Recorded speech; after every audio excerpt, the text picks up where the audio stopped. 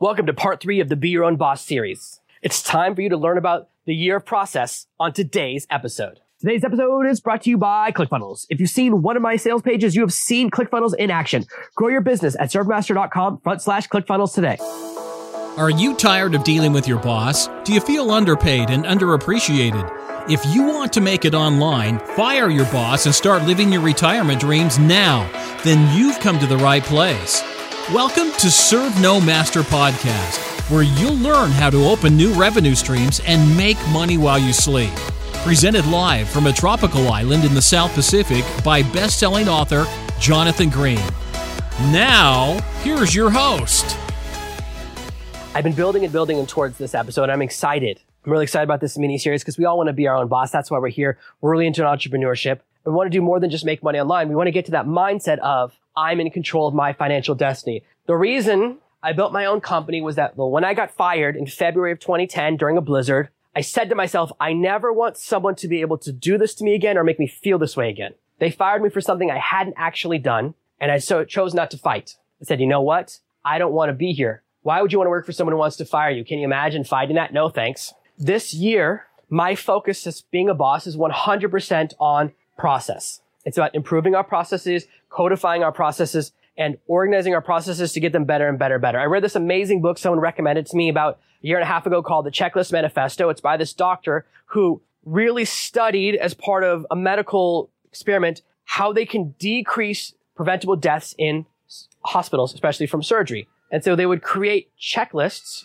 that were really short, and they kept trying different ways because there's this mindset.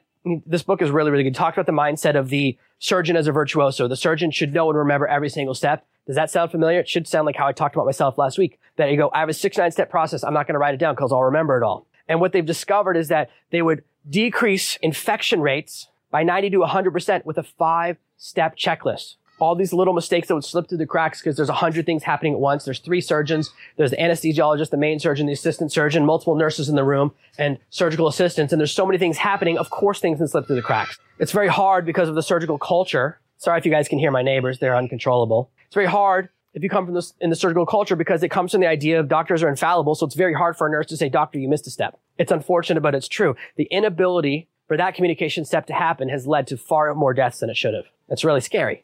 So we need to have really good processes. And that book really motivated me. I said, oh, if surgeons need processes, maybe me, someone who writes books, should probably have some process in place too. Now, I'll be honest with you, I absolutely positively hate project management software. I have tried multiple times throughout my career, but it's so unnatural to me because I'm a creative type. I like making money, but I don't like remembering how I did it. So it's really, really outside my comfort zone. And I've tried multiple times over my career. But what I want you to know is that I'm talking about process because this is something that if I could go back and start over, this is something I wish I'd done right from the beginning. Many of the lessons I'm teaching are things that I'm doing now that I should have done 5, 8, 10 years ago. And I'd be making so much more money. I'd be so much more successful. Every single time I improve a process or get better at my project management software, I make more money. Every single time. And I want to maximize your revenue by teaching you the smartest things you could do from the beginning. Now, I've tried a lot of different platforms. I've tried Asana, Wrike, Trello, Zoho, and ClickUp. And let me take you through my experiences. The first thing you want to look for is a project management software that your brain likes. What a crazy way to say that. I apologize, but that's exactly how I approach it. The first software I really liked was Wrike, and I tried that a few times. What I liked about it was that it had a cool view where you could forecast how long a project would take, and so you'd see due dates for each different part of the project. I put multiple projects in Wrike. I've actually worked with several iterations of my team in the middle of my career. We tried Wrike 3 or 4 times. I never got it to work right. I never really ran an entire project successfully using Wrike. Just didn't work for me. I've used Asana when I'm working with other people's teams where they go, oh, we're bringing you in on this project. We use Asana. I use it a little bit. It just doesn't match the way I think. It's not that there's something wrong with it. When you're making a decision making about which software you're going to use, what you really want to look at is, number one, is it's scalable, which means you might want to use something completely different that's a one-person project management tool. That's a time tracker or a time management tool where you can put in your tasks, and it's really designed for a single person to use because those are priced much more generously. Many project management tools, in fact, most of them charge you per person, and they're great for a one-person operation, but as you grow, it gets really prohibitively expensive. And so you can get really trapped into a system that you suddenly realize was a poor decision. That's why I kind of talked about logical decisions in the previous episode. When we got really serious about project management and had our biggest success as a team was when we started using Trello. My team used Trello for about 14 months. What I liked about Trello was that you could see a little card moving from left to right. This is called a Kanban board. I did not know that at the time, but I've learned more since then. And you can add tasks to a card. So basically what I had, they have a cool add-on called Butler. It's a plugin that Trello eventually bought. And when a card moves to a new column, it gets assigned to a new person and a new checklist gets added to the card. And I was like, this I like that. That feature was really, really cool. And we reached a point where when my team hit about 10 people, that it started becoming too unwieldy. We had too many boards. It's very hard for how we operate because sometimes a person has to be on 6 or 7 different boards. And so we started to see limitations, and I started to see if the team keeps growing, it becomes cost prohibitive. We can use software that's more powerful, that has a higher base rate, but a lower expansion rate. So if a piece of software has a minimum of 10 users, right? If I only have a 5-person team, it's not a logical use, but now we're in that zone. So it's changed a little bit, and we switched to ClickUp. Now, ClickUp puts out updates every few days. They're constantly updating their software. They're trying to make it better and better. There's some good and bad about it, like everything. They don't have that automatically add a checklist as a thing, you move across a column, but we just train our team. When you move a card, add that checklist. And they're going to add that automation feature. We have spoken to the support team. Hopefully they'll add it soon, but I do know it's on their additions board. But the reasons we switched to ClickUp was that it's more affordable as we scale. It's a better pricing model for our team at our currently size and budget. And it's a lot more powerful. It has different types of views. There's a lady on my team who's in charge of SEO, and she uses this really crazy linear view. Every time she records a video showing me what she's working on, it's not the Kanban view. It's totally different, but it matches the way she thinks, and she's so efficient. Watching her is like watching a virtuoso at project management. And so we switched to this platform. And we do that because I want something that everyone can use. And what's also great about ClickUp is that you can create a custom view. So even though you have 10 different boards where you get tasks, you can have a view that's just all your assignments. That's just the projects you're working on. And it gives you a totally different dashboard that's custom that only you can see and allows you to manage and load balance what you're working on. I don't really use that feature yet because it's a little bit sophisticated for me, but I'm trying to work towards it. We're just continually trying to improve our processes. And that's part of the things we're working towards. Once you've chosen your project management software or your task manager software, they'll call it task manager if it's just you're working for yourself. The next thing you want to use, and in fact, I'll give you some links to tools that I like for task management if you're working as an individual, but there's so many options out there. You just want to find one where you look at it and you go, this feels like how I think. That's what you want, something that feels really good for you. The next type of software as part of the year process is time tracking. I had some employees that I hired before I was using time tracking software. They've moved on to other teams because I need that in place so I can see what everyone's doing so I can get a view. You need to track what you're doing as we talked about last week. And as you grow, you need to track what your team is doing. The reason we do time tracking is because we are trained as a culture to be massively inefficient. Most companies reward inefficiency. Bureaucracy is built around inefficiency. Here's how it works. On a high level, if a government ministry or a government department, depending on which country you're from, let's say they have a budget of $100 million. And they only spend $93 million, next year their budget will be $93 million.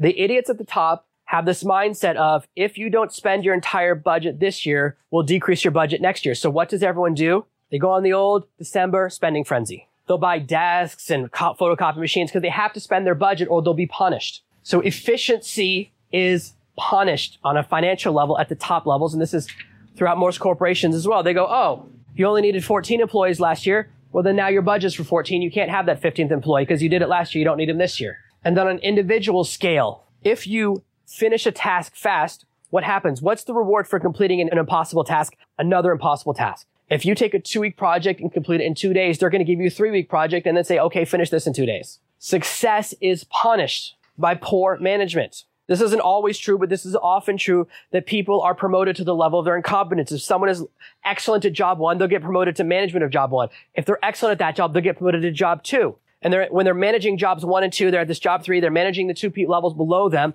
If they're not good at that job, that's where they'll stay. They won't get promoted another level, but they also won't get demoted. Nobody goes, hey, you know what? You were great at your last job. You're not good at this one. Demotion. Even though that's the right thing to do, nobody can handle it because the people would quit. You can't push people back. So this is why people are promoted to their level of incompetence. They keep getting promoted until they don't have the ability to prove they can do the next job. And so we have companies filled with people that work in a way that's inefficient. There was a study I found that said on average, people spend 6 hours a day at work checking their email. That's an 8-hour workday. You're spending 75% of your time looking at email, and you probably don't need to unless your job is professional emailer. And I am a professional emailer. I don't do that. So if you're not tracking your time, there can be massive inefficiencies. There's things that you can do that are total time killers. I talk about this a lot in some of my authorship training. One of the things you can do is just turn off the internet if you're not using it. you would be amazed how many alerts you get. My phone has no active alerts. Sounds crazy. If my phone rings, it doesn't make a noise. It doesn't vibrate. Unless I'm looking at the phone when it rings, I won't know. I don't get alerts on social media messages, but I bet you do. We get all of these alerts, and that's okay. But when you're in your work hours, you need to start paying attention to when you lose track of time. There used to be this great idea that the panacea of the future worker would be multitasking. And so everyone would talk about, oh, I do 5 things at once. I do 7 things at once. Turns out the multitasking was a big mistake. That's why no one talks about it anymore. Massive drops in efficiency. Lots of things would fall through the cracks. Tons of mistakes. It was a terrible, terrible idea. It turns out we do much better when we do processes in order rather than in parallel. Just the way the human brain works. So those trendy management ideas from 10 years ago, they all disappeared because they did not work. If you track your time and you pay attention to what you're doing, you'll be very different. With almost every single trainer, they make you write down everything you eat or take pictures of it. If you're too lazy to write it down, what happens? Well, I don't want to eat it because now there's a record. It changes us. It forces us to stop being so inefficient. Now, eventually you can train yourself and you'll develop more and more efficient habits. When I was in high school or even younger, I could play a video game for like 14 or 18 hours straight, no problem. Now, no way. I can't even sit down and not work for an hour straight. It's so hard for me. That's why I can't really watch movies. I like a TV show because a movie is too much of a commitment. I want to get back to work. But still, the more you track the time, the more you track your output. Now, because of the way I work, and I want to be honest with you guys, don't track my time as much as I track my output. So I have a series of tasks I need to complete every day, and I look at that. I look at how many podcast episodes did I get recorded? How many videos did I get done? How many different tasks did I complete? So I kind of do a list of tasks to measure my efficiency simply because I'm on and off the computer. And time tracking, it's not really perfect for me, but I do time tracking with everyone else on the team, and it's really, really good. I've been doing this for 10 years. It's hard to teach this old dog every new trick. But the sooner you start tracking your time, so then when you hire someone, you go, okay, it's time you can work for me, and here's how we're gonna do time tracking. It's not a question of trust. I time track myself. You can see my hours too. It's just good for process. Our next step is about creating SOPs. I want to tell you every tool that I use, so every time I mention it, some of these tools I'm an affiliate for and some I'm not. I use this tool called Clarify for my SOPs. Clarify is really simple. You push one, it makes a PDF. You push one button, it lets you take a screenshot. You can either take a screenshot of the whole screen or you can crop something out, like take a shape, and it puts a number in front of it, makes it a step. So I can just do screenshot, screenshot, screenshot. It adds it to this PDF that's totally editable inside their software, and then I can add a name for the step and sub-steps. So as I'm doing something that's visual, sometimes I'll do that inside of Clarify. I was doing that recently. We're working on creating SOP for my blueprint level products. I love creating blueprints. I'm really passionate about those because those are my most affordable products. Unfortunately, because of the way I've built them before, it's very time intensive. Usually I write the entire blueprint inside my computer. I'm logged into the website and I'm saving it right inside Ronin School as I'm creating it. Unfortunately, I have a medical condition that means I can't do that anymore. So now what I have to do is dictate the content that goes in the course. And there's kind of a process of, here's the content, here's where we need screenshots, here's where we're going to insert podcast episodes, all that stuff. I physically can't do it anymore. I was trying to do it recently. And so I was working on the SOP. I go, oh, you know what? The way we create our page templates is inefficient. All these things need to go in place. And so I was working through it with Clarify. And sometimes just by trying to record an SOP process, we can see where we can improve a process. The reason that you want to create SOPs and why we're doing this as part of our year's process is very simple. I'm constantly trying to promote my team members. Once someone masters the process, they learn it, they develop it, they create it into an SOP, and then they can pass it on to someone else to do. This is really, really powerful way to grow your business. When you have SOPs in place, that person can move on to something new. And it means if that person quits, you don't lose what they knew how to do. Their expertise doesn't disappear from your company. More importantly, you can promote them into being a manager for someone doing that job. I have certain positions in my company that one person is doing, and I would rather have 3 people doing them and that person managing those 3 people because we could scale. And that's what we're working towards as far as our processes. But we can't do that until we have SOPs in place. An SOP is another way of talking about onboarding. It's what you will show a new hire and say, here's how to do your job. Here's the instruction manual for what you do. It's so much easier when you get an instruction manual with your new job. Believe me, I've been through a lot of jobs, and the ones that say, hey, figure it out, it's very stressful because you don't know what to do and you're afraid you're going to do it wrong. And you go through those new job jitters. Creating an SOP is a 3-step process. Number 1, invent a process. Everything I do in my own Jonathan Serve No Master way. I write blog posts in my own way. I do my research in my own way. I do videos in my own way. I have different processes for everything, but they're me. Even though I'll go through a training course, I wanted to get better at doing 10 to 20 minute YouTube videos, and I went through a really good course on it. They had their entire SOP, their process, and I said, okay, now we need to modify it to match how we operate. We need to modify it for the software you use, for the project management tools we use for our staff. We don't have the exact same experts that they have. We have slightly different positions. So we need to move some steps to person A and some steps to person B because we don't have a person C. And we have a person D. They don't have that. We need to move some tasks around. So we create our own processes that match how I record, how I operate, what my time schedule is like, what my internet schedule is like. I record during the day and I upload during the night. That's my only choice. That's when the internet works. My internet's really fast at night and really slow during the day. So the first part is inventing the process. You go, okay, here's how I'm going to do it. Once you have that process down, then you want to go to step 2, which is record that process. So step 1 can be where you're learning the process, where you're figuring out the process, where you're testing it and you're making sure it works. Once you have it, you go, this is how I want to do it every single time. And you write down your series of steps, and writing down that series of steps will also often reveal things. You go, oh, you know what? I forgot about step 4. The cool thing about having the steps written down is that you can go back and add in a missing step or add steps in later. Sometimes when I'm recording the process, I record the video using Loom, which records it, automatically uploads to their server, and then I'll download it and add to our backup server, but I can give people that Loom link right away, and it shows them exactly what I'm experiencing so they can see it step by step. So something I might not have put down in my process using Clarify, I might have accidentally skipped a step, it gets everything. The only thing is that when you're recording a video, it keeps track of when you forget stuff or do something wrong or the mistakes. But it's really, really good to keep recording because you can say to someone, watch this. Every time I've hired an employee or brought someone on the team or tried to have someone on board and I have recordings of my process, they have a massive success. It's really easy for them. When I don't, and I kind of force them to figure it out, which is a failing in me as a boss, not in them as an employee, trying to become a better boss, we have friction. The ball gets dropped and then I get frustrated and I'm tempted to blame them. And then I look back and go, I didn't train them right. I didn't provide good enough SOPs. That step they forgot, it's not in there. There's nothing like when you're about to yell at an employee for skipping a step and you look at the SOP and it's not there. The buck stops right here when you're your own boss, as I talked about in the last episode. Our step 3 in this process is to replicate. So we invent a process, record a process, replicate the process. When we're replicating the process, this means you can get someone else to do it. The best example of this is if you're a one-person operation, you hire a virtual assistant. I've always failed at hiring virtual assistants. Now you know why. If you give a virtual assistant all of your processes and say, this is what I want you to do every week, follow this series of steps. You're going to go to Quora, you're going to find these questions and you're going to answer them in this way. Here's our standard answer templates and you're going to modify them. Then you're going to save them as drafts and then I'll go in and finalize them. Now I can do 10 hours of work in 45 minutes.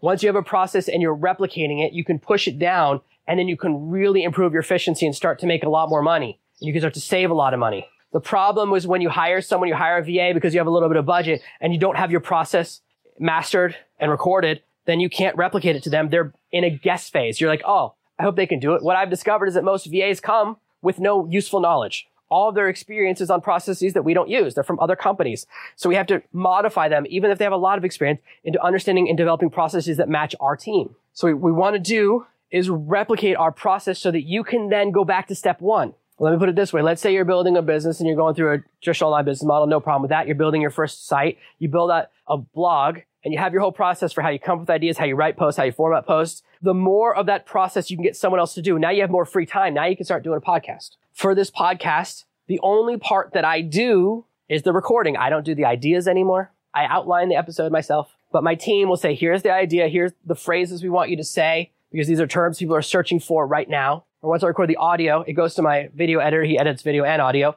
And he will add in the front introduction, the commercial for the episode, the call to action, the opening and closing music. He adds in all that stuff, masters it, sends it to someone else. Someone else runs it through the transcription process and makes really good transcription. Someone else makes really beautiful show notes. Because we have a process, I don't have to do that anymore. Which means every time you have a process that you master, you can get someone else to do it for less than it would cost you. If your valuable time is $15 an hour, as we used in our previous example as part of the Be Your Own Boss series, and you can get someone else to do a task in 2 hours that even if it took you 1 hour, it would cost $15 for you to do it or $10 for someone else to do it. Now you're more profitable. And when you're on a large scale team like I am, that's exactly it. I can have someone develop a bunch of processes, then I can move them into management and have them in charge of 3 people that are all implementing the same process they developed. So this is how you grow. I say, okay, you mastered this process. Now I want you to develop a management process. So most of what we work out on my team, most of our conversations are about improving our processes, improving our SOPs, putting in better tracking, putting in better communication. So how long should a task take? How can we do the task right? What is the line? How do we know when it's crossed the 80-20 line to where it's good enough, even if it's not perfect? All of those things we're constantly codifying. We're constantly improving our checklists and tweaking our checklists and tweaking our language.